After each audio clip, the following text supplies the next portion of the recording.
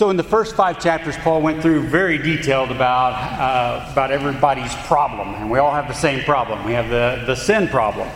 And he goes,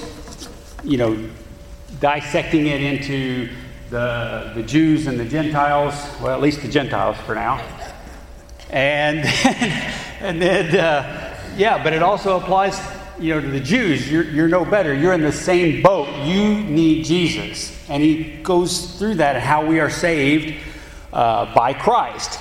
And each chapter, he goes into some depth or some detail, making a point. And I think that's important to remember when you get into a section, which we are divided into chapters. Paul's making a certain point there. And if we try to take that to another level beyond the point that he's making, sometimes it doesn't make sense with all the little details. I'll say, for instance, he talks about in verse 19, I'm speaking in human terms. I'm speaking in human terms. Well, isn't all of it in human terms? I think his analogy, talking about the slave. Now, does it pan out to every detail of a slave? I mean, can you dissect that down and say, well, the way they arrived at slavery and kidnap people, and therefore I was kidnapped into Christ. Does it fit every mind? No. He's saying, I'm speaking to you in human terms to give you something that you can understand how this works. And in this chapter, he's going to be talking about a specific point. The next chapter, he's making another point. And sometimes those details are related to that point, but we can't use them like universal laws or rules from all of that. So he goes through those chapters and saying we're saved by Christ, we're saved by trust in him, by grace, being a free gift of God, is that redundant? A free gift? I'm going to give you a gift. Okay? I'm going to give you a free gift. Wait a minute, you just said it was a gift. Okay. So it is the gift of God, this grace. And how that all were under sin and that through Jesus all can be saved. But not everybody accepts that, and he goes through some of that as well. And then there's obviously this balance of the grace and the trust and what that reaction to that is. What we do in response to us trusting in God. So what is the difference in verse 1 and verse 15? Let's look at those two as we start. We'll just do some overview stuff for this chapter. What shall we say then? Are we to continue in sin that grace may increase? That's verse 1. Verse 15. What then? Here's the other argument thing. Well, you may say this. What then? Shall we sin because we are not under law, but under grace? Is there a difference between those, or is he just repeating himself? What's the difference between verse 1 and verse 15? We continue in sin that grace may abound, or shall we sin because we're under grace? Over here, Josh. Or are they saying the exact same thing? He's just driving home the point and repeating it. Yeah, Bob. I think he's saying the same thing, but from two different viewpoints. Meaning? In the first verse, the emphasis was on grace, and so he said, what shall we say then? Shall we sin so that grace may abound? That's we get more grace, is what he's saying there. Then down in verse 15, what then? Are we to sin because we're not under the law? The first one, the emphasis is on grace and the impact it has on what we sin. The second section is on the impact of law. Okay, since we don't have a law, then we can just sin all we want. Okay. Say no to either. Yeah. I think you're right. One is saying can we sin because grace will cover it? And the other one is saying, shouldn't we sin more? Because the more you sin, the more that magnifies God's grace and how he's giving grace. You know what? If you don't sin at all, God won't have any opportunity to show you grace. So let's sin more so that God can be glorified and show more and more grace. So that's kind of the verse 1. And then of verse 15 is just saying, well, if there is no law and the grace covers it, then is it okay to sin? So it's kind of two different angles of that. Other thoughts? The law was not meant for us to keep it because God knew we couldn't keep it. It showed for sure that you can't. But what it does, it points out our sins. It does. It points out our sin. That's how grace covers us because God knows that we can't keep all His laws. Okay, so The New Testament. right, and that's what Paul's driving home through here. It's like you can't keep it, you can't do it perfectly, and you need this grace. You need Christ to cover that. All right, so another question. What's the difference between a good person and a Christian? Let's say you take two people. Not just two people, but they're twins. Okay? And they even, they do everything the same. They do everything the same. But one of them's a Christian and one's not. What's the difference then between a good person and a Christian? What's the difference between those two people? Yeah, Beth? The relationship with God. The relationship with God. Having the forgiveness of God. Having access to His grace. Okay. Being baptized, obviously, is that I always see it as restoration. Restoration. After Adam, there was a need for restoration. Okay. Sin abounded. And a good person can be good in the world. A Christian can be good in the world and still need restoration if they sin, correct? And when they sin. Right. And they need to ask for forgiveness. There's that relationship. So a good person, do they truly have a relationship with God? That's not for us to answer. That's with God. Right. Okay. So there's a lot of things you mentioned there, and I think they all fall under, there might be a bigger heading, but you're exactly right. There's a relationship difference between these two people. They can do the same thing. In fact, they could both come to church. They could both pray. They could both do all these things, but there's something in the basics that is different in that. Boy, what would you say? The rich young ruler was a good man. But the best example, I think, in the Bible is Acts 10. Cornelius is described as a devout man and one who feared God with all his household, gave many alms to the Jewish people, prayed to God continually. And then the three men that came to Peter described him this way. He's a centurion, a righteous and God-fearing man, well spoken of by the entire nation of the Jews. When Peter went to his house, his household was filled with good people. Right. But they were not Christians. Right. But what Peter taught them helped them to understand and to obey. Exactly. Very good.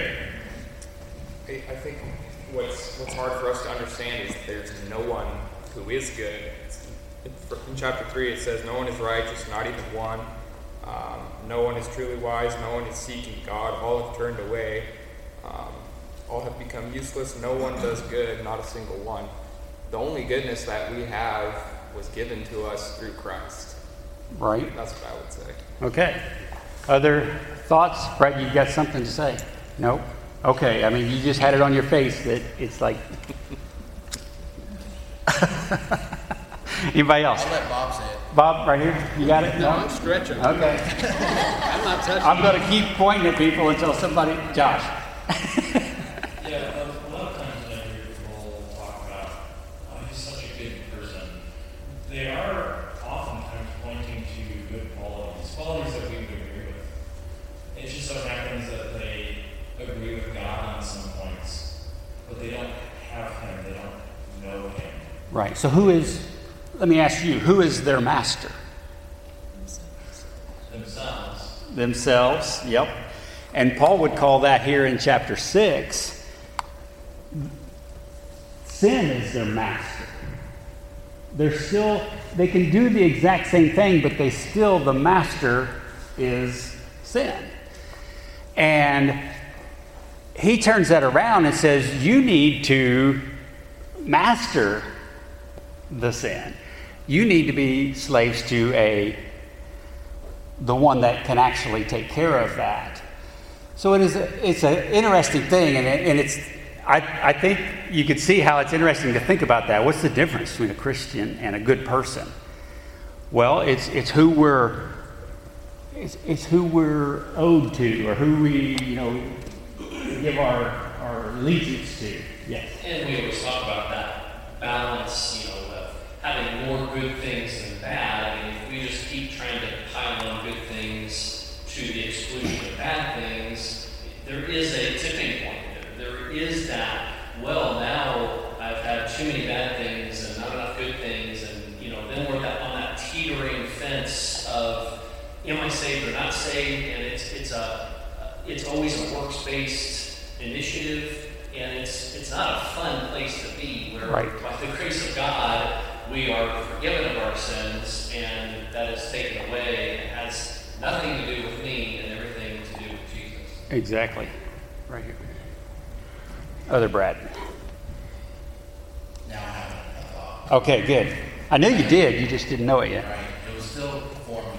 I think just our difficulty to answer that question, I think kind of highlights that we tend to think in a works-based frame of mind. Like, we think if I'm doing all the right things, then I am a Christian. But I think the one difference between a good person and a Christian is the Christian realizes they're not a good person.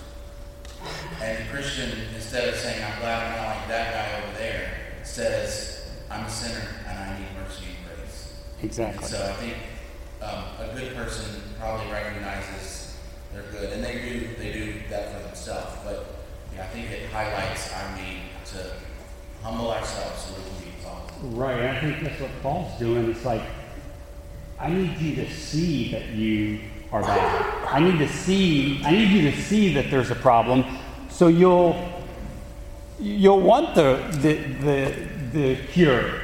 I mean, I don't need a cure right now for whatever, acne. That's may have a spot. But I don't really need that cure. If you were selling Advil, not interested in your cure. But if you convince me, man, you got pimples all over your face. If you could convince me, okay, I'll buy it. So we have to be convinced that we need Jesus. I would go along with that and say it's the intentionalness of it. As a Christian, we're doing it because we have that direction, that purpose through Christ, and we are doing it on purpose. Whereas the good person, quote unquote, is doing it maybe intentionally, but they might just be a good person and doing things for people, but they don't have that direction. Right. I think that comes back to the master thing. Who is the master, and why are we doing that? You got, yes. Christians use the word sacrifice a lot. Sacrifice, okay. Jesus sacrificed for us. Mm-hmm. Okay. And someone truly in love with Jesus will sacrifice their life for him. Okay, that's a good point, and that is true. It is possible that somebody that's not a Christian could do that. It's possible. Sacrifice their life for Jesus? Well, I mean, even it's possible they would sacrifice for someone else, but it's possible that they could be sacrificial. I see your point. Well, it says that a good friend will give up his life Maybe. That's what it says. That's exactly right. I mean, in terms of sacrifice, I mean... doing things in sacrifice of our lives for Jesus. I have found just the past few days that doing something Jesus tells me to do, and it could be very simple, like not eating a candy bar, is a true sacrifice. Okay. I think, yeah. And for me to be a good person, nobody else is going to know this, but it's for me not to eat the candy bar, you know, but it's really hard. And probably sometimes I'll go ahead and eat it, but that's a true sacrifice. Okay. Jesus is telling me not to eat that candy It goes bar. back again to the master thing. If It that's can be that simple. if that's what we're wanting to do what the master wants us to do. And is our master ourselves? Yeah. Or sin? Exactly. Or is it Jesus? So let's look chapter 6. Let's read the first part of this. What shall we say then? Are we to continue in sin that grace might increase? I'll stop right there already. Let me interrupt myself. That's referring back to verse 20 of the previous chapter, right? And the law came in that transgression might increase. Okay, the law came that transgression might increase. But where sin increased, grace increased even more. So it abounded even more. So grace was always above the sin. And when sin increased up to here, well, grace went even farther than that. So then he's saying, okay, so some of you are thinking the logical conclusion of that is, maybe we ought to sin more so that grace will go even higher. And he's like, no, you're missing the point if that's the way you interpret this. Verse 2, may it never be. How shall we who died to sin still live in it? Or do you not know that all of us who have been baptized into Christ Jesus have been baptized into his death? Therefore, we have been buried with him through baptism into death, in order that as Christ was raised from the dead through the glory of the Father, so we too might walk in newness of life. For if we have become united with him in the likeness of his death, certainly we shall be also in the likeness of his resurrection. Knowing this, that our old self was crucified with him, that our body of sin might be done away with, that we should no longer be slaves to sin. For he who has died is freed from sin. Now, if we have died with Christ, we believe that we shall also live with him, knowing that Christ, having been raised from the dead, is never to die again. Death no longer is master over him. For the death that he died to sin once for all. But the life that he lives to God. Even so, consider yourselves to be dead to sin, but alive to God in Christ Jesus. There's an obvious comparison here to Jesus. What are the items that relate? How do they relate? Jesus, of course, died. His body died. How about us? You know, he's making these comparisons, but you guys are all still alive. What? How are we going to? What does each one of the actions or the things that Christ did compare, and in what way, to us? As living now. So, Carrie. Christ died physically. Okay. If we are to be like him, we die to sin in him. He was raised, his body was raised in the resurrection.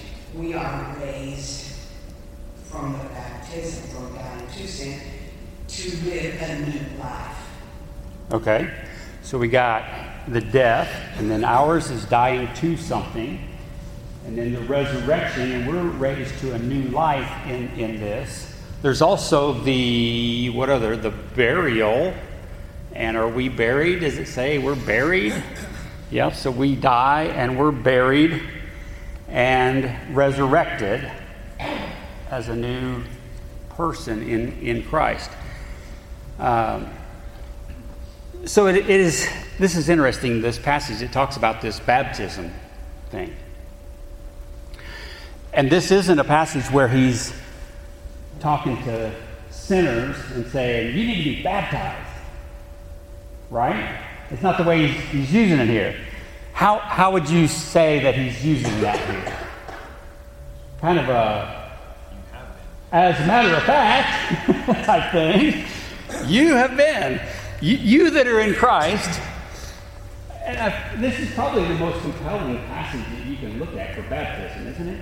He's saying, you people that are Christians, you know how you got there, don't you? Well, yeah, you remember you were baptized into Christ? That's how you got there. He didn't say, now those of you that are in Christ, now I'm not sure how some of you got there, but some of you were baptized when you got into Christ, right? You remember that? No, it was like a given. He wasn't even questioned. He's like, yeah, some of you said a prayer, some of you did this, some of you did that. He said, you remember how you got in there, right? You were, and the word, of course, is immersion. You were immersed. And that raised up in a new life in Christ. That's how you got there. So there's another passage that does a similar thing in Galatians, and it uses that same type, that way. It's like, as a matter of fact, that's how you became into Christ. So that was the burial part. So we're following Christ's example, going through his life, death, burial, resurrection. Tommy? Yes, Chris, in Titus 3:5, baptism is connected with God's grace. He saved us, not on the basis of deeds which he did, which we have done in righteousness, but according to his mercy, by the washing of regeneration and the renewing of the Holy Spirit. The washing of regeneration is baptism. Right. But he specifically denies that is on the basis of deeds that we have done in righteousness. And in the whole context, it's emphasized in verse 4, when the kindness and love of God our Savior and his love for mankind. Baptism is part of salvation by grace. In Galatians 3, Paul makes the long argument that we're not justified by works of the law, but we're justified by faith. And then in Galatians 3:26-27, when he closes, for you are all sons of God through faith in Christ Jesus. For all of you who were baptized in Christ have clothed yourself with Christ. And so when he talks about works versus faith, he puts baptism on the side of salvation by faith. Okay. Yeah, so we have that. I mean, one of the things, you look at Romans, and some people say, well, Romans was written to combat Calvinism or something. It's like, okay, I think Paul had that in mind when he was writing Romans, because that was a little predated. But that's not even his thought. He's not even thinking about that. But when we have people that look at that and say, oh, well, we're saved by, grace only, or we're saved by faith only, or those types of things, they don't even understand what that is. Because Paul is very clear here in those types of things. It's like that faith includes something, not just sitting down and, okay, I got faith. And even that, isn't that an action? I mean, you have to mentally think about it or something, but to say that we don't have to do anything, it's just by faith. Go ahead. Another passage similar that comes to mind is Ezekiel 36. Jesus told Nicodemus that he had to be born again, water and spirit. And Ezekiel 36 says that God's going to take us out of the nations and bring us back from every country to the land that he has for us. He says, I will sprinkle clean water on you, and you will be clean.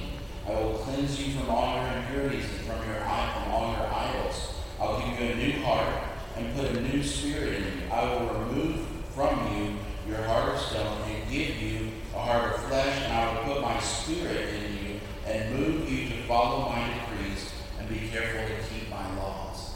So I think part of that death, burial, and resurrection is receiving a spirit from God that makes us desire to do His will. Right. So I've probably made this point, but I'll make it again. I like this one. It's kind of like the marriage relationship. What motivates you to obey the laws of marriage? You know, what motivates you to obey the laws of best friendship? That's my best friend, and, you know, to be best friends, I have to think about what they want, and I have to, you know, be nice to them, and what are the other rules of friendship? I need to check those because I got this friend that I want to be friends with, and I need to know what those laws are. If you do that, you will do those things, right? But if you are governed by the love of the friend or the spouse or the Savior, what will you do? Will you do those things? Yes. Because you love them, and you will be much, much better at doing those than the person that's trying to check them off and do them because they're on the rule book. You have a marriage rule book. You keep that in your pocket, and you're going along and you're driving, and the wife says, you know, I'm getting kind of hungry. Off the rule book. What should I do? You know, when the spouse says they're getting hungry, what good husband rules? But if you love the person, it's like, well, I wonder what I could do about that. What can I do to help that situation and make them love me and do the best for them? And when Jesus is your Savior and you love Him, and it's like, I would like to do everything I can for that Savior. Wow. Going along with what you said before. I thought you was going to tell us where to get the husband rule book. We're reading it. Oh, you're reading it? Okay, there you go. Okay, sorry about that. Go ahead. Okay. Going along with what you said before about, not posing questions. Did you do this or did you do that? But the questions they're asking are actually contrary to what they know. How many times is we know found in this chapter? Several. And he's always pointing out, you know this, you know that we were baptized in Christ. So that's inclusive, all inclusive. Right. And there's so many other we know statements within here that point out, you know this to be the fact. Why are you thinking about this other stuff? Right. Yes. That is a good point. There are several. If you look through there, you know this, we know this, and that's not fitting very well with what you're arguing or what you're trying to do. So go with what you know and apply that in this situation. Other thoughts, comments on that?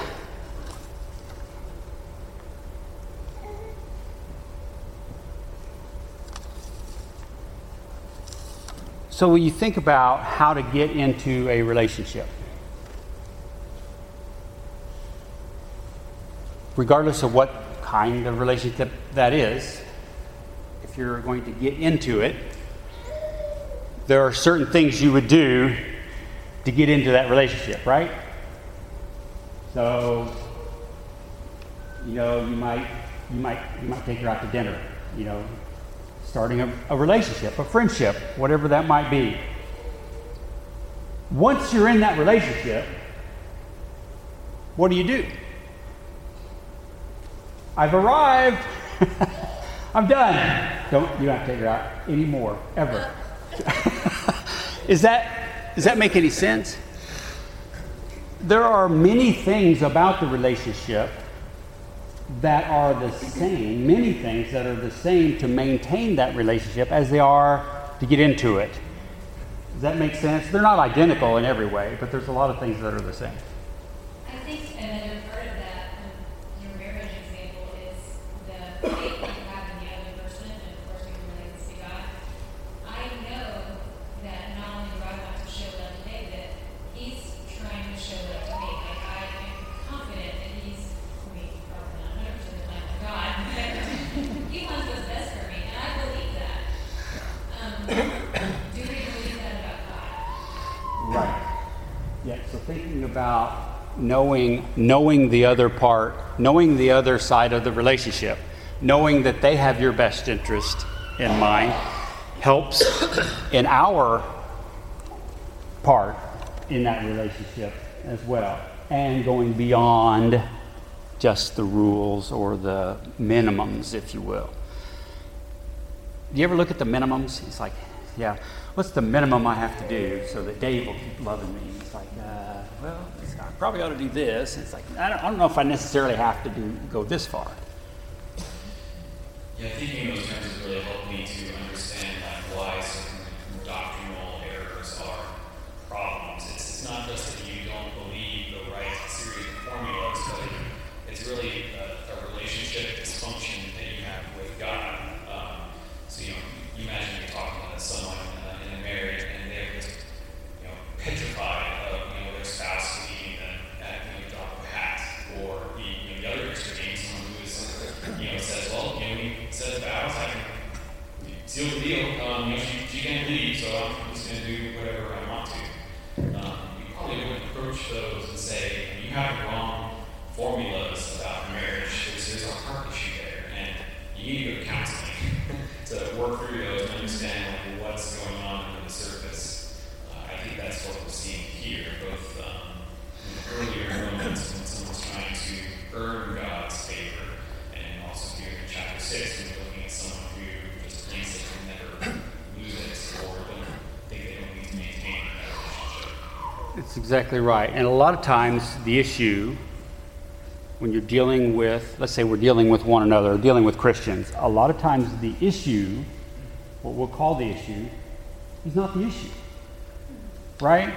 So if your issue is, the thing that I'm seeing is, well, their attendance. I mean, they're just not showing up. And it's like, so you need to show up. It says you need to attend, and you need to be here, and you need to come to services, and we could pound on that all day long. Is that the issue? Probably not. That's what Ryan's just saying. Let's look at the heart issue. It's not a you're just missing this one law and you need to keep that better. The issue is why are you not loving the one who saved you in a way that is being displayed to your brothers and sisters? That's coming from a different place than the heart, or it's coming from the heart. Other thoughts? So going through this, obviously he's saying you're no longer of Adam, you're no longer the man, problem, sin, you're now of Christ. And you've been buried in that. You've died to the earthly, physical man sin reigning, and now you're living a new life. So in the first part of this chapter, I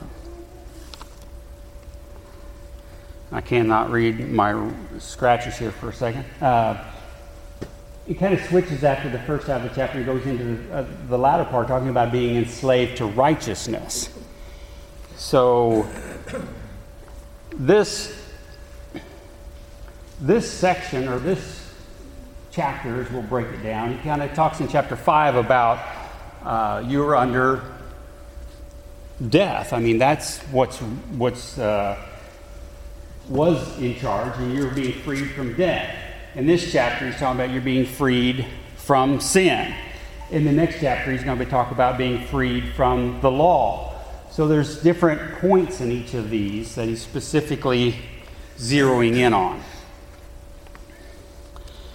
He says we're no longer in the flesh. We're no longer of the flesh. So don't live like that. So don't live in the flesh.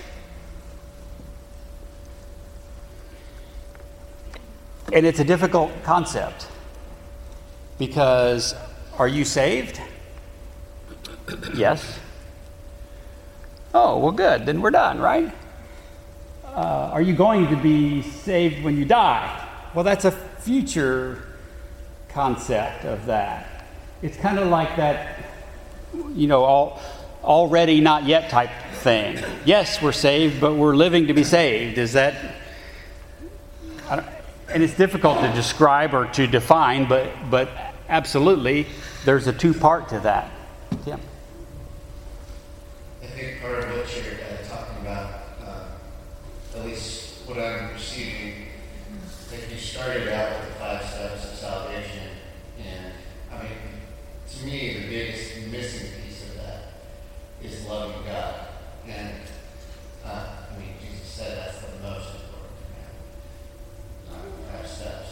It's part of a relationship, and in Romans, it's saying that we need to resent our bodies.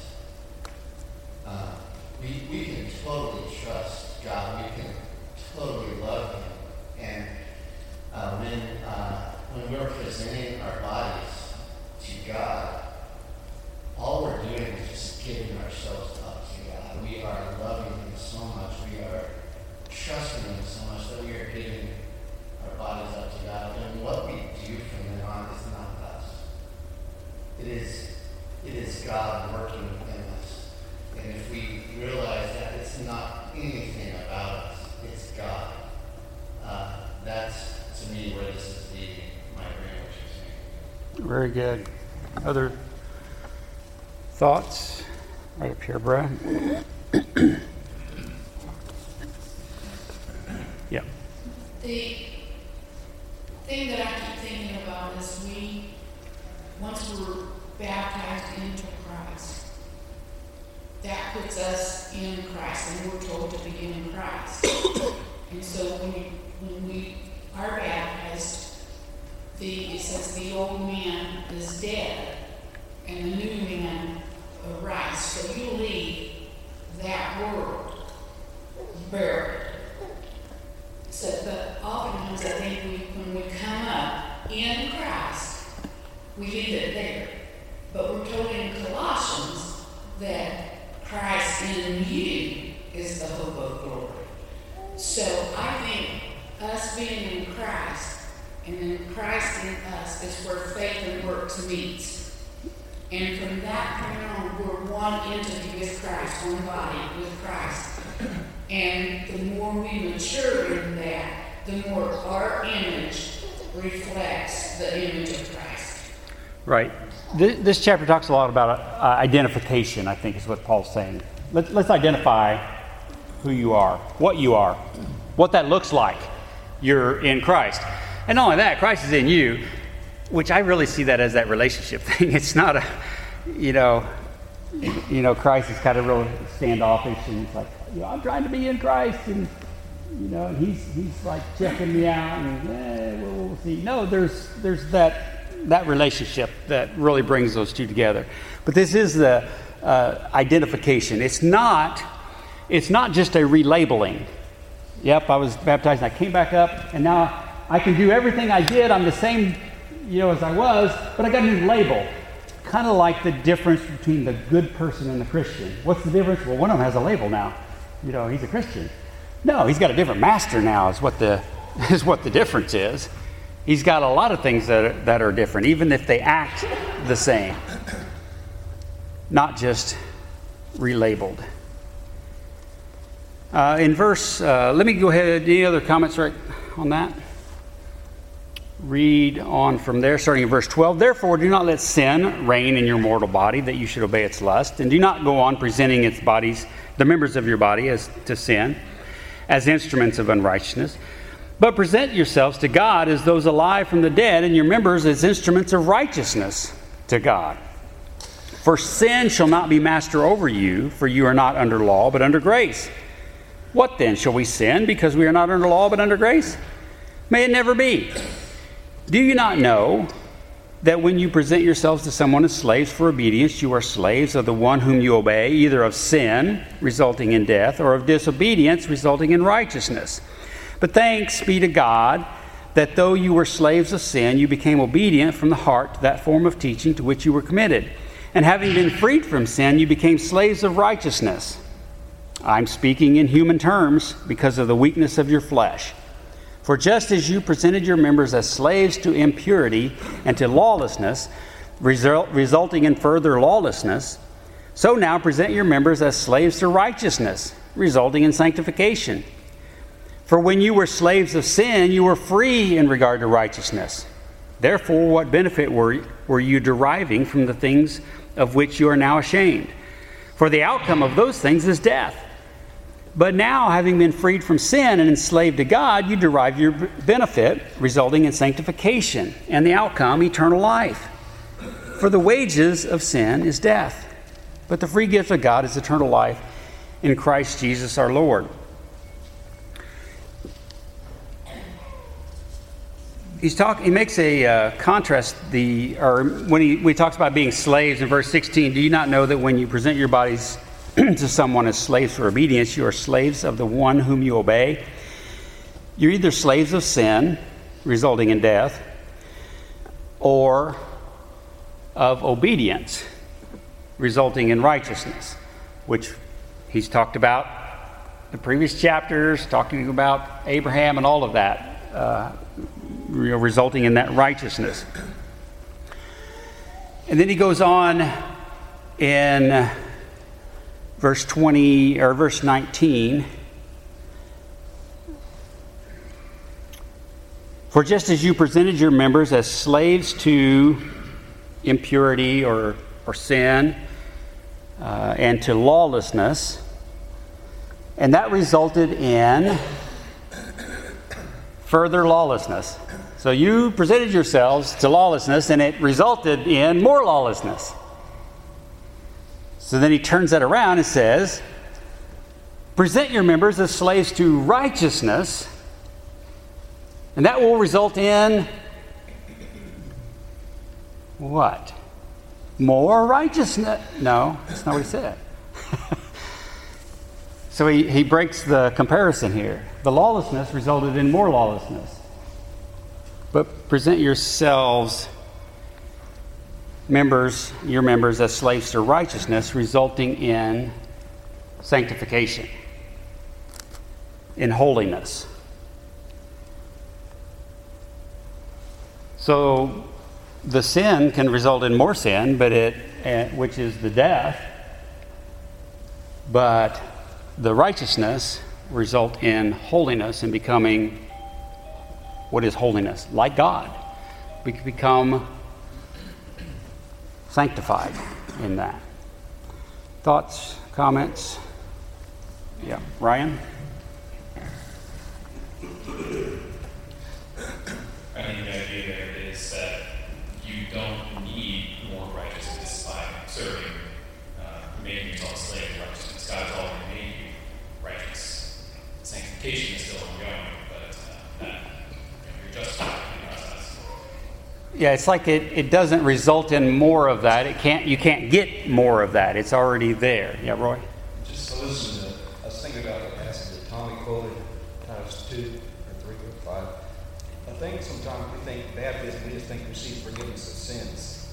But that verse says we receive washing and regeneration and renewal of the Holy Spirit. Our spirit has life imparted to it at that point. It's done with a pure heart. Right. But I think we get so stuck on forgiveness of sin. It's much more. It's a new birth. It's probably not the only thing we get to do that with, right? I mean, there's a lot of acts that we start worshiping the bronze serpent. You know, the act itself, and it does this, and that's it. I mean, this is a difficult concept, the whole thing, and we want to break it down and really make it easy and put it into a step here and a rule here, and I feel a lot better about that if I can keep that rule. But I am dealing with the relationship with the Creator and the Savior, and trying to do what I can to please Him and further that relationship. Did I have another comment? Yeah, go ahead. Please. I kind of have a question. Looking at verse 1 and verse 15, I wonder who he's addressing here. I thought for a long time that this was trying to correct a potential misunderstanding, that Paul would stop at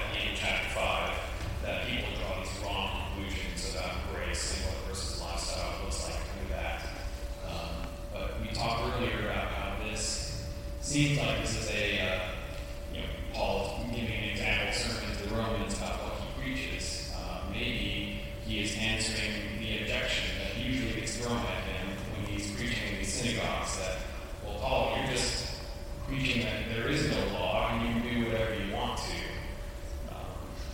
Right. In that case, it seems a little bit different, almost like previously I read this as Paul is almost walking back some of the things that he was saying, but if this is just the objection that he hears and he's explaining, well, no, of course that's not what I'm saying. That's incompatible with what I said in chapters 1 through 5. Right. I would previously read this as walking it back. It kind of made me subconsciously write off chapters 4 and 5. Saying that, well, actually, you do still need to be trying really hard and worried because you are still under grace law. Right. But that might not be what he's going Right. So, hypothetical, would that be a word? This is a hypothetical. Paul saying, here's some of the things I hear or some of the things you might come up with.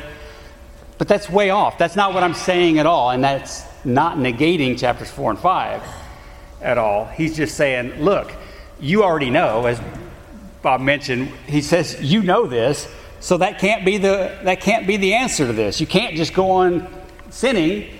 That's not what I'm saying. That's the point he's making in this chapter. Keep that in mind and how he uses those and not try to take these human terms and make more out of it than what he's saying. Yeah, go ahead, Bob. Yeah, he's not pointing out this to one group and the next section to another group because he's already told them, you're all in sin. You're all in the same group. You've all sinned. You're in the same group. But he is emphasizing that it's not grace alone.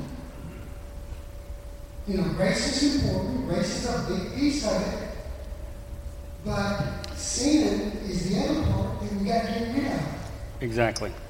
And you saw Jesus died for sin, to sin, and was raised to live for God. We are to imitate him. So we too are to die to sin and live for God. And don't try to go back into this other. Why would you ever want to go back into that? And another illustration, that God made and used perfectly was the Israelites taking them out of Egypt, getting out of that wicked, that bad situation and delivering them. And then what did they want to do? They wanted to go back. They want to go back in there. And that's what Paul keeps addressing here as well. Quit that. Don't go back into that. All right. Thank you very much.